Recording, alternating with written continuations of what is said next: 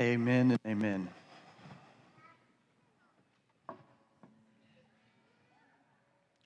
What a morning of worship already. To hear the church sing, it's not I, it's Him. It's always been Him. If you would, turn in your Bibles to Micah chapter 1, verse 1. Micah chapter 1, verse 1. Last week we completed Jonah as we continued on through our sermon series entitled Repentance for Revival. The idea that the message of the prophets, and I would even say the message of Scripture, is in part a message of repentance and of grace. Repentance in the sense that the Bible tells us that if we continue to walk the wrong way, if we continue to follow our own desires, continue to follow what the world says is important, that there is destruction at the end of that path. But if we will turn, the message of hope and of repentance, if we will turn and follow Jesus Christ and obey Him, that we will find not destruction, but that we will find blessing. That we will find salvation, that we will find purpose and fulfillment and hope. The message of Micah is similar. Micah stands before the people of Israel and proclaims this message of repentance and hope as well.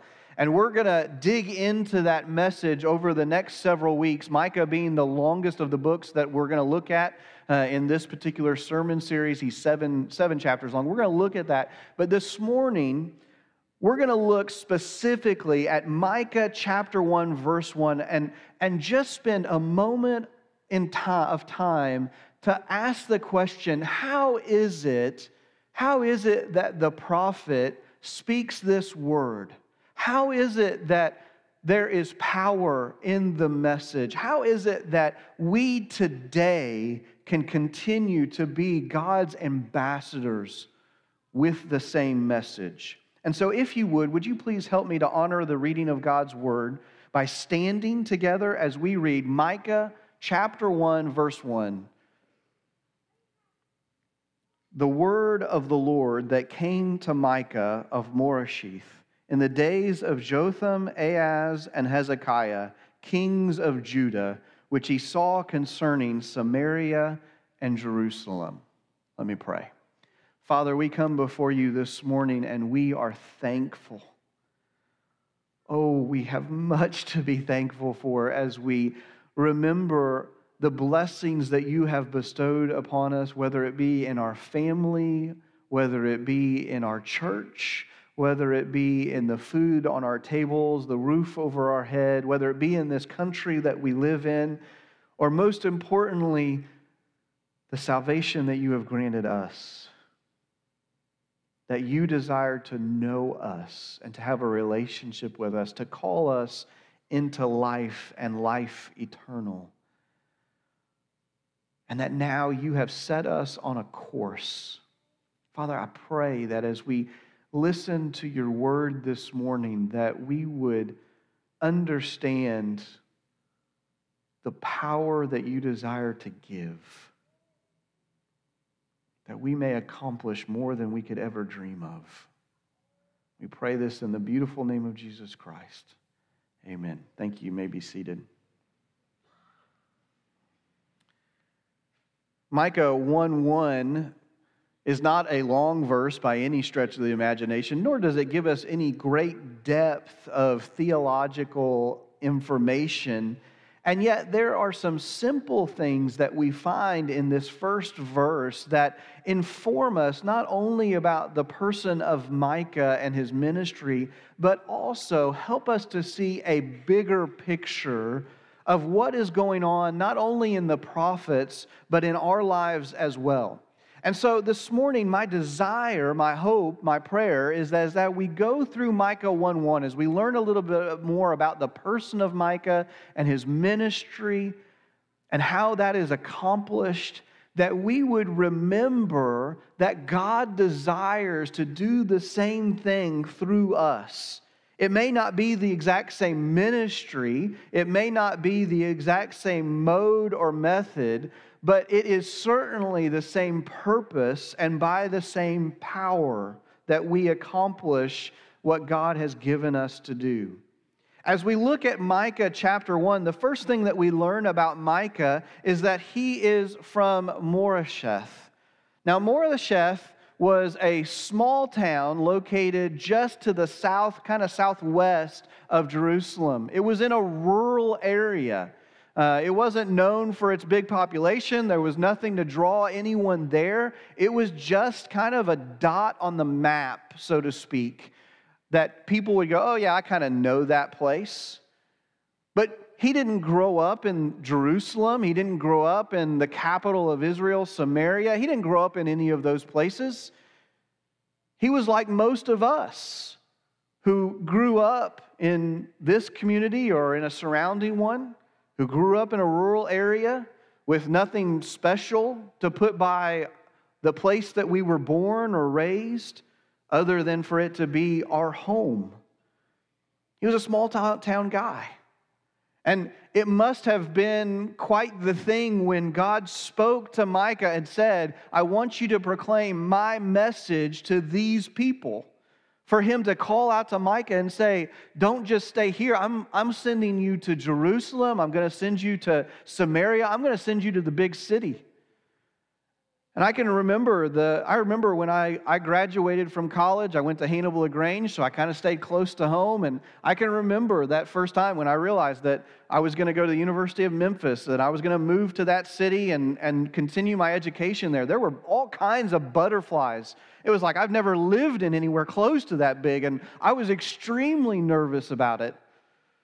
And then I found the barbecue, and things got better. But Micah must have been extremely nervous.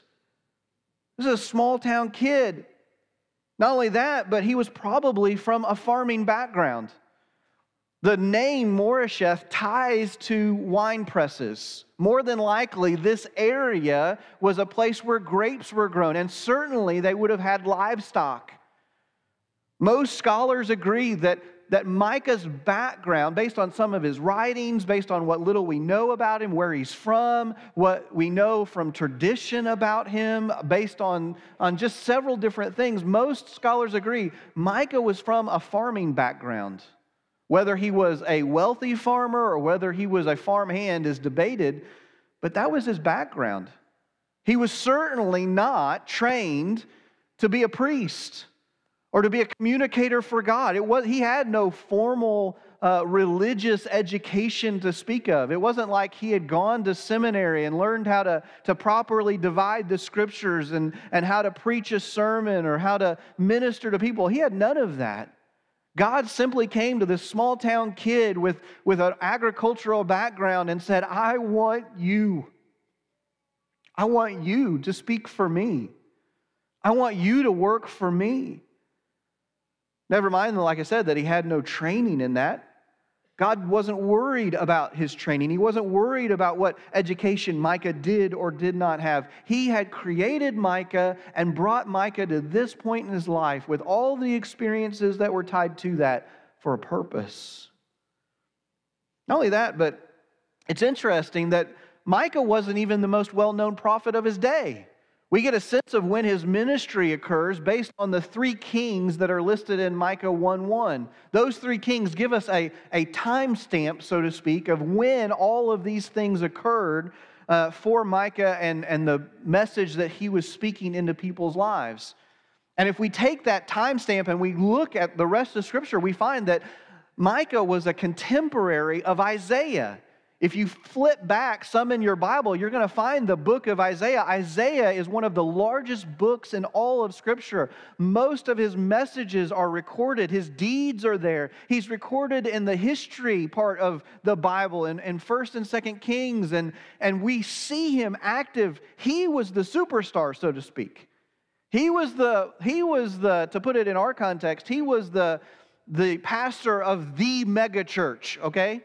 Isaiah was the guy. Micah was kind of in the background, so to speak. And that's most of his ministry. And yet, despite being from a small town, being from a farming background, not having any formal religious education, certainly, not even being the most well-known prophet of his time, Micah continued to serve well. James 5:17 says that all of the prophets we could look at in this light.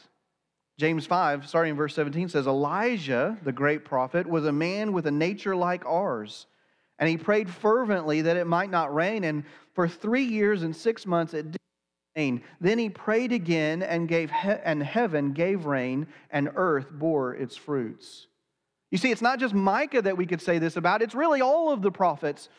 Even the great prophets of Moses and the great saints of Abraham and the disciples, Peter and Paul and others that we look at and we put on pedestals, we must remind ourselves on a consistent basis that when we look at those individuals, that they're just like us. There wasn't anything uniquely special about them. They all had different hometowns, they all had different occupations, different levels of education, different skill sets, different desires, and different passions, just like we do as individuals sitting in this church this morning. And yet, again, we see Micah serve faithfully. He was a faithful prophet.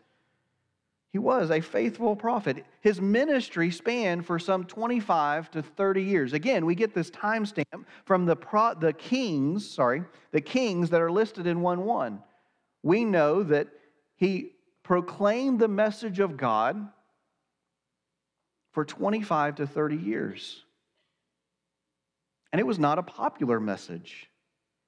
The first 20 years of Micah's ministry, and especially the middle section when he was under Ahaz, his message was they did not want to hear it.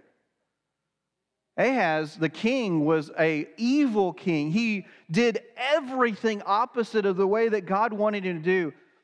He worshiped other gods, and he made sacrifices, and he did things that we won't even speak of this morning. He was evil. He closed down the temple in Jerusalem so that no one could worship there. That was the atmosphere that Micah did a good chunk of his ministry in, to speak to those people that would follow Ahaz and to Ahaz himself and say, the direction that you are going leads to nowhere good. Repent. Stop going that way. Start going the other way. There's no doubt that that message was met with ridicule, that it was met with, at times, even violence. But Micah continued to minister. Part of the reason that his message was so disliked was that it was a message of justice. Micah's message of repentance that we've talked about, the evil that he spoke of most was the evil of those individuals who were powerful, who were high and lifted up in society, who had a great deal of wealth, that they were taking advantage of those in society who they saw as below them. We're going to get into this more next week, but Micah spoke about how the rich of the society, they were stealing from the poor. They were taking advantage of them. They were causing them to stay poor, and in some cases, they were causing them to even go farther into poverty. He spoke of how women and children were treated in society, how foreigners were treated in society. And he said, this is wrong. And it was an unpopular message that got him in a great deal of trouble. And yet, Micah continued to be faithful.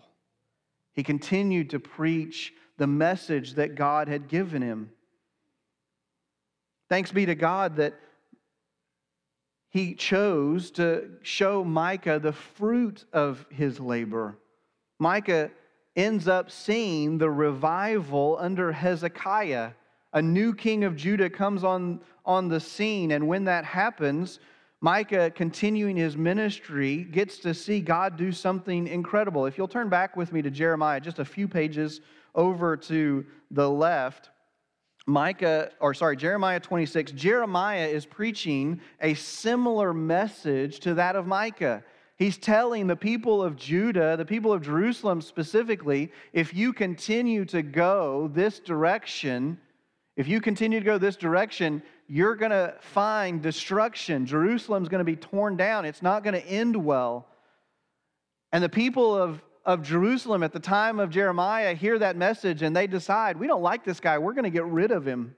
And so we find in Jeremiah 26, verse 16, this recorded. It says, "Then the officials and all the people said to the priests and the prophets, 'This man does not deserve the sentence of death. For he has spoken to us in the name of the Lord our God.' And certain of the elders of the land arose and spoke to all of the assembled people, saying, 'Micah of Moresheth prophesied in the days of Hezekiah, king of Judah, and said to all the people of Judah, Thus says the Lord of hosts, Zion shall be plowed as a field, Jerusalem shall become a heap of ruins, and the mountain of the house of a wooded height. Did Hezekiah, king of Judah, and all Judah put him to death? The answer being no. Did Hezekiah not fear the Lord and entreat the favor of the Lord? And did not the Lord relent of the disaster that he had pronounced against them? But we are about to bring great disaster upon ourselves." We see here in the time of Jeremiah a recounting by the elders of a time in the not so recent past when Micah preached faithfully, and God used the obedience of Micah to change the heart of the king and to change the direction of a nation. And Micah got to see revival born out of repentance. It must have been an incredible thing towards the end of his ministry to see this miraculous change happen around him and to see the fruit of all the work that the Lord had given him. Even more than that, it's incredible to see here now. He could have never imagined, I'm sure as a small boy growing up in a rural community, he would have never imagined that he would have had the ear of the king, that his message would have brought repentance to the people of the nation. Much less that several decades later that his work and his ministry and the fruit of that ministry would have saved Jeremiah's life. That people would see Jeremiah's message and go, hey, we've seen this play out before. It's quite an incredible thing when you think about it. This small town boy preaching to kings and nations and seeing God do some incredible things. And yet that's the same thing that God calls us to do. Not maybe to preach to kings, not maybe to see nations come to repentance through something that God does through us, but certainly God has sent us on a mission to proclaim the gospel, to proclaim the hope of salvation and heaven for those that are headed the wrong direction. Jesus tells us, if you follow me, you will produce fruit. In other words, he's saying you will make other disciples. Now, he gives a caveat to that. He says some of you will have 10-fold. Some will be 100. And we think, well, our ministry is not very big. I haven't impacted that many people. But let me ask you a question. If I had a police officer or a firefighter here standing with me on stage, and I said, this man standing here with me, he saved 10 people's lives, we would stand in ovation. We would be so thrilled. What if I reduced it? What if I said, this man standing here saved 5 people's lives? We would want him to write a book. We would make a movie over him. What if I said, this man standing here saved 1 person's life? We would rejoice. We would throw a parade because of what he had done for 1 person. Oh, friend, the measure of what God does in your ministry is not a number. It is a life saved. Maybe God leads you to one person and that person receives Jesus Christ in repentance. We should be throwing parades. Maybe He calls you to 5 or 10 or 50. Or maybe He gives you the ministry of Micah and you go far beyond anything you could have ever imagined. But the question to all of this is how? How is that possible? How do we even save one? How was Micah able to preach to kings and to nations for 25 years, often in times of great hostility towards that message and towards himself? How was he able to remain faithful until that moment when he saw the revival? And the answer simply is the Holy Spirit. The Holy Spirit. We sang this song earlier, but we have to remember that when we are called into the ministry of Jesus Christ, when we are given a purpose, when we are given life, that it is not done on our own, by our own means, that it's not accomplished by our own strength or our own wit, but it is not I, but it is Christ. And it is His Spirit with us. Micah himself speaks to this in verse 3:8, in chapter 3, verse 8. He says, "But as for me, I am filled with power, with the Spirit of the Lord." Micah himself says, it's not through my own abilities that I am able to speak these words. It's not through my own wit or my own wisdom that I am able to speak to kings and to nations. It is by the Spirit and the Spirit alone. Peter, the great disciple, speaks to this as well. He says in 2 Peter chapter 1, verse 20, knowing this, first of all, that no prophecy of Scripture comes from someone's own interpretation, for no prophecy was ever produced by the will of man, but men spoke from God as they were carried along by the Holy Spirit. This work, this message, these gifts, these talents, they are from the Lord, and we only accomplish them through Him. John 14, Jesus is speaking to the disciples. It is the night of His arrest, before the crucifixion, and He is comforting them. He is reminding them of certain things. And we find that passage that Norm gave us just a moment ago. It says in 14, verse 16. No, 15, I was right. If you love me, you will keep my commandments, and I will ask the Father, and He will give you another helper to be with you forever. Even the Spirit of truth, whom the world cannot receive, because it neither sees Him nor knows Him. You know Him, for He dwells with you and will be in you. Skipping over to verse 25, these things I have spoken to you while I am still with you. But the Helper, the Holy Spirit, whom the Father will send in my name, He will teach you all things and bring to your remembrance all that I have said to you.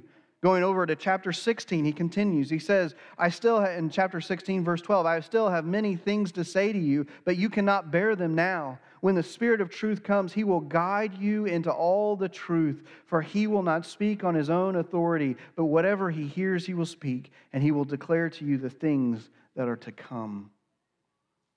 You see, God does not leave us, Jesus does not leave us, as He says in 14, as orphans, but He leaves us with something greater. He leaves us with the Holy Spirit who lives with us.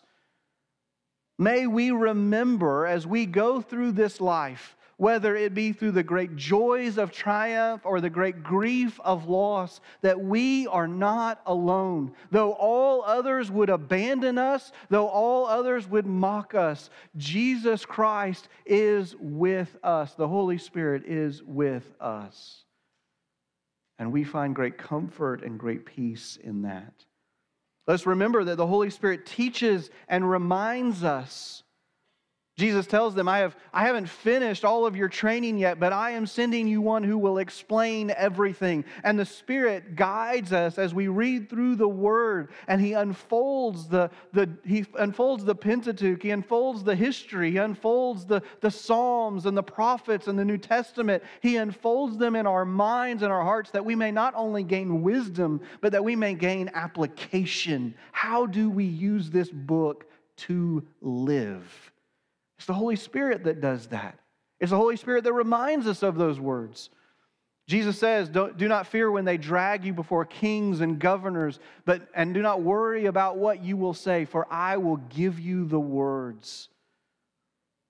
Maybe you're like me and you've sat with a friend who is struggling, maybe with a marriage, maybe with an illness or a sickness to another, maybe with a child, and you simply do not have the words. But He whispers, remember this. Remember to tell them that I am with them. Remember to tell them that there is mercy and grace. And He reminds us of His word that we may encourage, that we may bring healing, not through our own power, but through His, that we may hold accountable, that we may help cut away sin when it's needed, that we may lift up and pray for. He teaches and reminds us. He leads. He leads. We don't set our own course, but rather when we declare that Jesus Christ is our Lord and our Savior, we are saying, you go first, I will follow. I will follow. Do we wake up in the morning and put our feet on the ground and ask, Lord, where would you have me to go today? Who would you have me to see today? Do we ask Him to make it evident to us that this occasion, when we rub shoulders with a certain individual, that it was not merely happen chance, but that it was a divine appointment? Do we allow Him to lead in the small things and in the big? And do we remember that He empowers us? Oh, church, this is to me as much as it is to anyone. But do we remember that the ministry of the gospel is not accomplished by our own wisdom and our own wit and our own strength and our own activity, but that it is accomplished by Him? Brother and sister, do you find yourself in a place and time when ministry is maybe difficult or it's frustrating, that you keep running up against the wall, that you feel like you just can't do it anymore, that you're trying to take on all of it by yourself and you're like, what is going on? Sometimes that is a really good time to stop and say, am I trying to do this or is He? We get in a really bad habit sometimes as believers of saying, I want to do this, Lord, bless that, rather than saying, Lord, what do you want to do and how can I join you? Sometimes in those moments of frustration, sometimes that's the enemy, sometimes it's just life, but sometimes it's us needing to take a step back and say, am I trying to do this in my own power? Am I trying to save the world on my own? Or am I relying on Him? Because He's the one that changes the hearts of kings. He's the one that changes the direction of nations. He's the one that brings the heart of repentance and salvation to the lost. He's the one that died on the cross and rose again, not me. Am I to be faithful? Yes. Am I to be obedient? Yes. And when I speak the gospel with truth and hope? Absolutely. Am I to serve my neighbor as I would serve myself? Of course. But I do it with the knowledge that He goes before, that He accomplishes those things. As we come to a conclusion, we think and we ponder about how Micah was able to accomplish so much, that how God used this individual who others would have looked at and shrugged and used him to do incredible things. As we're reminded this morning that God God gives the same Holy Spirit to you and I that He did to Micah and to the other prophets, let us remember that God wants to use us, that He wants to use you, that He has given you a purpose. Now, in some ways, all of us have the same purpose. We're all here that we may make much of God, that we may glorify His name, that we may make Him known, that others may hear of who He is and the grace that He offers. Certainly, all of us have that purpose in common, but He has given us different skills and different passions, different talents and different gifts to see that occur. For some of you, it may be to love on children and to help them to understand the truths of God's Word. For some of you, it may be to teach adults. For others of you, it may be to serve in a kitchen during a ministry. For others, it may be to clean. For others, it may be to build or to care for physical properties that we have or that others have. For others, it may be cards and words of encouragement and prayer. God has knitted together a wonderful thing called the church so that our gifts and talents may be magnified through Him. You have a purpose and you have a place. It is no accident that you are here this morning. It is no accident that you were born in this region or that God has brought you here over time. He has placed you in Vandalia. Not Vandalia, Ohio, not Vandalia, Illinois, Vandalia, Missouri, here and now, in 2023, because He wants to use you. Because there is a person that you can reach, that He wants to use you to save, to love on, to understand. Because there is a church here that needs you. Every single one of you. We can't do this well without our whole body. He has given you a purpose, He has given you a place, and He has given you the power. Just as He filled Micah with the power to speak, so He will fill you to accomplish the purpose that He has given you. I don't know how many times since I was a little kid, I've heard church people say, well, I'm going to do this, but I'm not good at that. I'm going to do this because I feel the Lord taking me this direction, but that's not me. And then lo and behold, they get in there and God does cool things. And they're like, I would have never imagined this. He gives us the power to accomplish the purpose that He's given us. Maybe you're sitting here this morning and God's been saying, you need to get involved in this. You need to do this. You need to speak to this person. You need to go talk to that individual, that coworker, that vendor, that client. You need to go talk to this family member. You need to go talk to this church member. You need to go serve in children's ministry, or you need to go help with youth ministry, or you need to just be a body that's there, that serves. And you're like, I can't do that. That's the whole point. You can't. He can. As the worship team comes back up and we have a time of response, we believe that when God speaks in His Word, that He speaks to us. And just as in a normal conversation, it's polite to speak back, so too we have a responsibility to respond. Maybe you're here and you're a believer. You have a relationship with Christ, but you've been trying to live the Christian life. You've been trying to serve on your own. You've ignored the Spirit. I don't need that. I can do this. You've ignored His calling. You've ignored His leading. And this morning, He has been pounding on your heart and saying, let me in. Let me work. Let me show you things. Will you do that this morning? Maybe you're here this morning, you've never had a relationship with Him. This morning, will you surrender to Him and say, I want to follow you. I want purpose. I want a place where I belong. I need that. This morning, will you come to God and just say, forgive me for going this direction. I want to follow you. And then will you come find us? Come find somebody so that we can help you to know what the next step is. We're not designed to do this life alone. We're designed to do it in community. Let me pray.